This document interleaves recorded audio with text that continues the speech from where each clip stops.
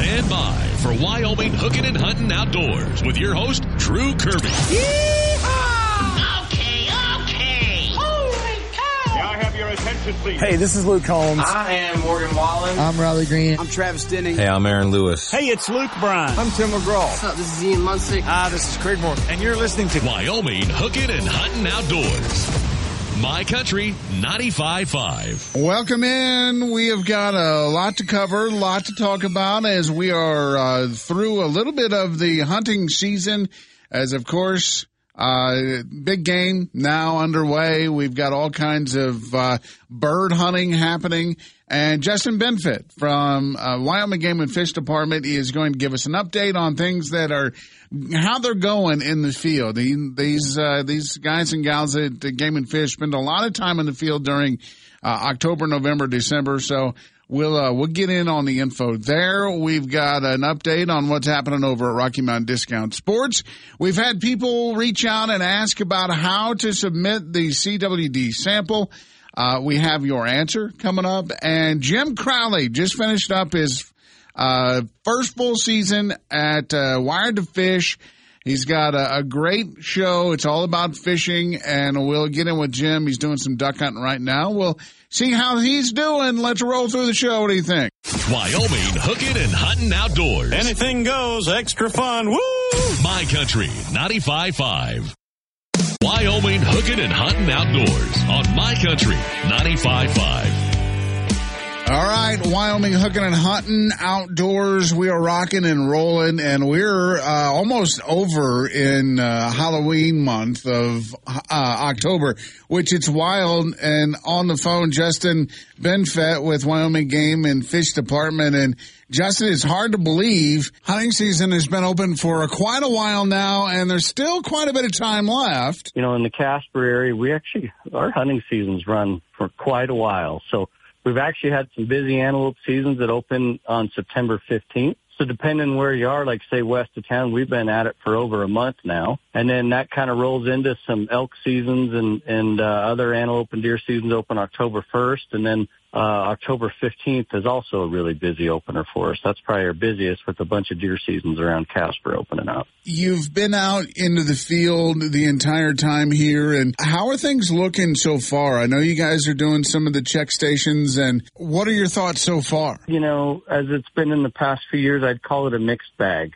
Generally speaking, you know, around here, our mule deer and antelope numbers are a lot lower than we would like to see in a lot of cases, and certainly what the public would like to see.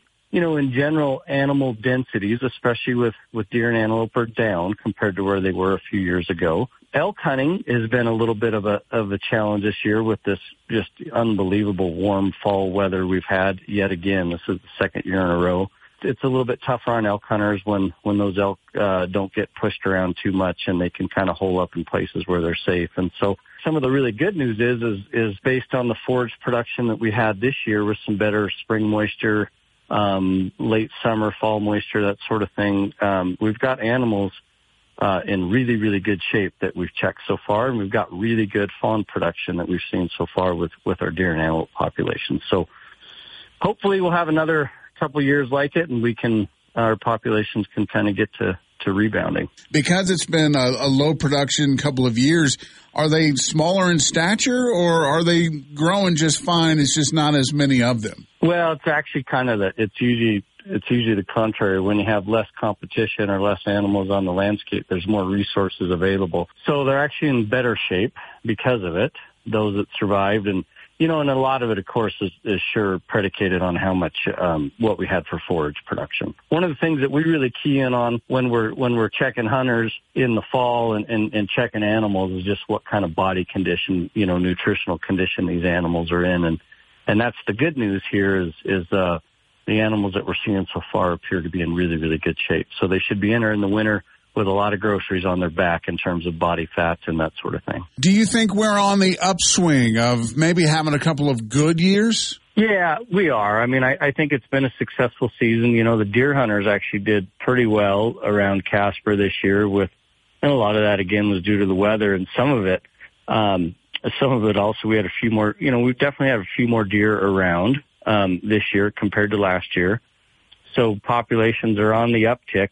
But again, we still got a long ways to go, I think, before we get to where we'd really like to be. As we're continuing through the hunting seasons, Game and Fish has check stations so that, people can kind of give you information about what they're seeing and what they're going through. And you never know where these check stations are going to pop up. You don't. We had hunters in the Cashbury may have noticed a really big one that we had last weekend on Highway 220 in Bessemer Bend. Sometimes we do those really large-scale check stations, and a lot of times we do just small little impromptu check stations. They could be a few hours on a Tuesday afternoon or a Friday evening. You just never know. We try to mix it up, but usually we have a game plan in mind.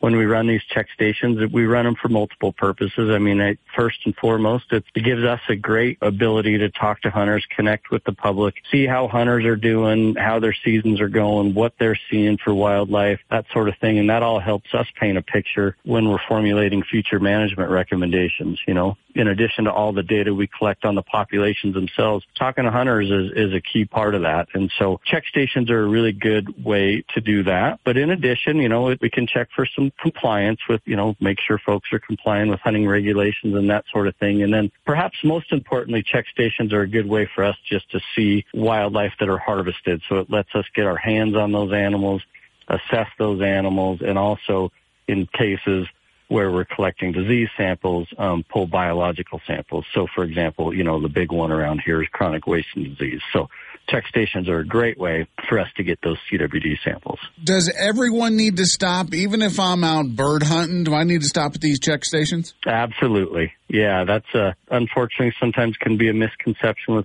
with members of the public. Yeah, if there's a check station up there, you'll notice on the signs it says all hunters must stop, and that is a regulation. You got to stop if you've been hunting, whether you've harvested anything or not, whether it's bird hunting or big game hunting or whatever. So, yep, you are required to stop. All right. Well, Justin Benfett, Wyoming Game and Fish Department. Of course, you want more information, you can go hit them up, wgfd.wyo.gov. Well, Justin, I hope the rest of the season continues to go in a good, positive way, and have a great week. I appreciate it, and you do the same, Drew. It's a Wyoming hooking and hunting outdoors. My Country 95.5. It's Wyoming hooking and hunting outdoors, and Janet, as always, we take questions from our listeners, and we had a question that says, okay, I get the sample. Well, how do I know exactly what to do with it? We talk a lot about a sample. Well, what is it? Is it a chunk of meat? Is it the hair? What do you need to submit for chronic wasting disease sampling? Well, it's a lymph node. On our website, there's some pretty good handouts that'll show you what a proper lymph node looks like, as opposed to some of the tissue that's commonly submitted where people think there's lymph node, like salivary gland and muscle tissue, and just some other things that are commonly submitted. Thyroid happens to be one that's pretty common. Get onto our website, look at that video on how to collect your own sample. Those lymph nodes are really deep in the neck. You need to cut all the way past the jaw to find them. It's a bit of a mission when you first start it, but it's one of those things that if you do it once, it becomes much, much easier subsequent time. So the first one's rough. After that, it's not so bad. So again, on our website, once you've collected the right sample, then there is a submission form that you can print off that asks your name and license number and where you harvested it and the sex and the species and all that. And then you can send that either directly to the laboratory, and our address is on the website, or you can drop that off at one of the local Game and Fish offices, and they will ship it to the laboratory. Awesome. Sounds pretty easy. Thanks again, Hank and Janet. Get to wgfd.wyo.gov to find out more. And hunting outdoors. My Country 95.5. All right, Brian. So when you come into Rocky Mountain Discount Sports, obviously you don't want to leave without anything you need, because if you're going down on a trip, or maybe you're hunting out of the area, you want to make sure that you have everything in working condition before you go, because you'll be stuck, and you guys can help them out in many ways. Yeah, we've been mounting a lot of scopes and bore sighting a lot of rifles right now, and then just really the camping stuff, the single burner stoves, the pads, the cots, the backpacks, the sleeping bags, those categories are really coming in play right now. We're really getting into 30s, and even I'm seeing like mid to upper 20s over the next few nights, over the next couple of weeks. So being warm is definitely something you want to make sure when you're going out in the day, and then it warms up, so you got to layer up. Yeah, layering up is the key, right? So having a good pair of socks that are going to be wicking the moisture away, those Smart Wool, the Danners, those socks are going to keep you nice and warm. And then just making sure that you're layered up and, maybe ready for an afternoon thunderstorm, but also ready for frost in the morning. You got to love fall and spring in Wyoming because you never know what you're going to get. It's a great time of year. It's like Forrest Gump around here. You have talked to the last couple of weeks about how you guys got the game bags and you've got everything to haul the animal out. And, of course, we did talk a little bit about the knives when, you got to have a good knife with a good edge on it or you'll be there all day. Yeah, in the back of the field, you want to try to carry as little as possible. And so, carrying Grandpa's old buck knife is great, but then that generally means you're going to have to carry a knife sharpener with you as well.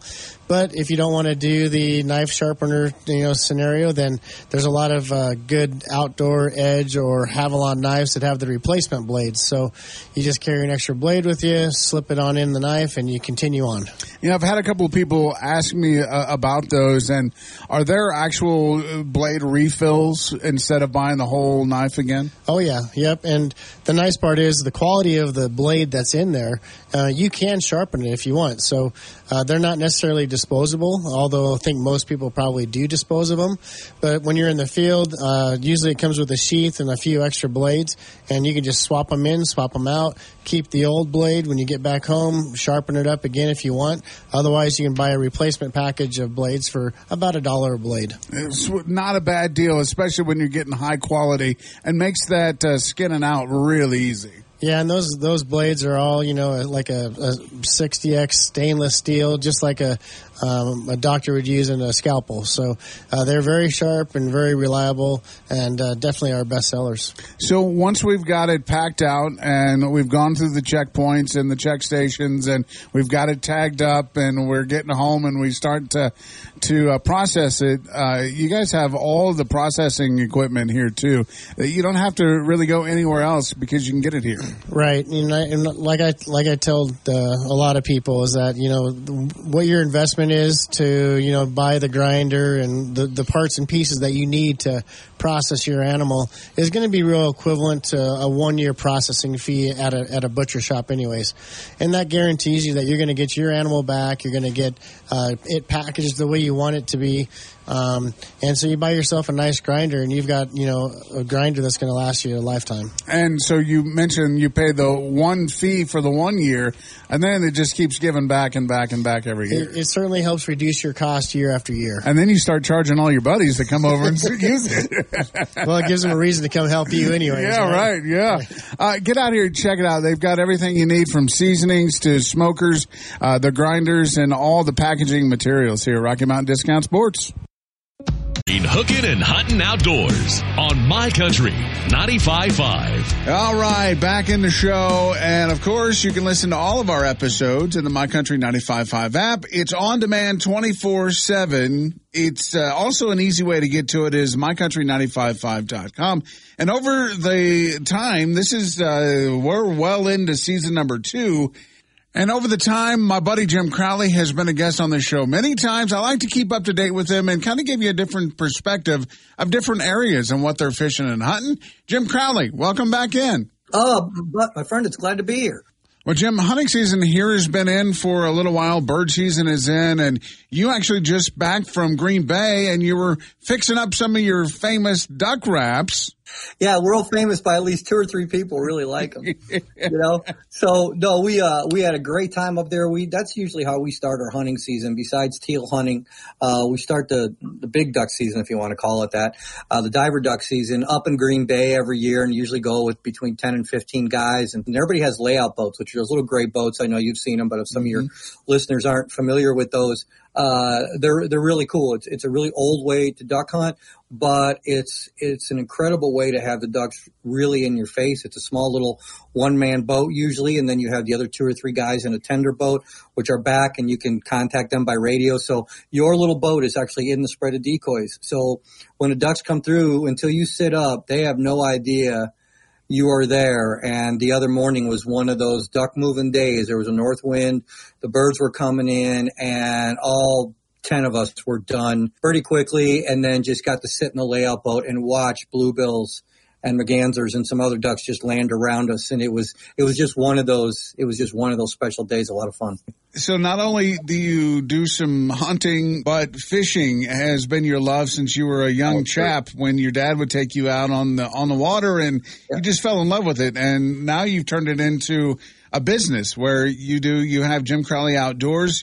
You are on Wired to Fish, which is a great network that they're airing all of your shows. So it's just busy for you. Yeah, it is. Wired to Fish TV started as a streaming service branching off of Wired to Fish, which is arguably the largest resource for fishing worldwide. And now we're on, I think, 7 or 8 different streaming stations, with Plex being the biggest one. And Plex is a free app, so you can go there. I know my show is on every day, Monday through Friday, 2 p.m. Pacific time, 4 p.m. Central time. And then they just added spots on Saturday and Sunday for me. So we do about 13 episodes a year. I'm just starting season 2. Between that and the podcast, Slickfish Radio, which is growing quite a bit too. And then all the social media stuff that you got to do for different companies. Yeah, I'm busy. I'm not complaining. This is what I love to do. So it was a really exciting year. We had a lot of big fish.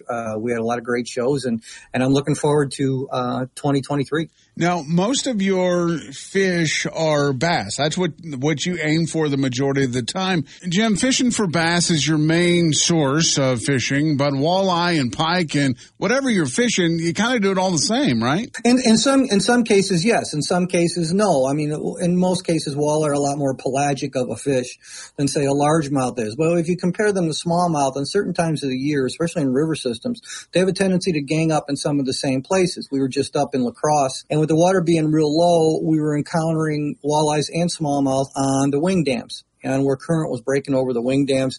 It just depends where the food is, right? But you can be throwing a jig and wrap or an X-Wrap, which is what I was throwing, size 10 X-Wrap. And occasionally you're catching walleyes in with the smallmouth. You know, fish are fish, and the first thing they need is food. They need food, security, you know, whether their home is deep water or out of the current or whatever. The fish are more concentrated on what they are feeding on than the type of cover they're holding on. So they're especially feeding up for the winter.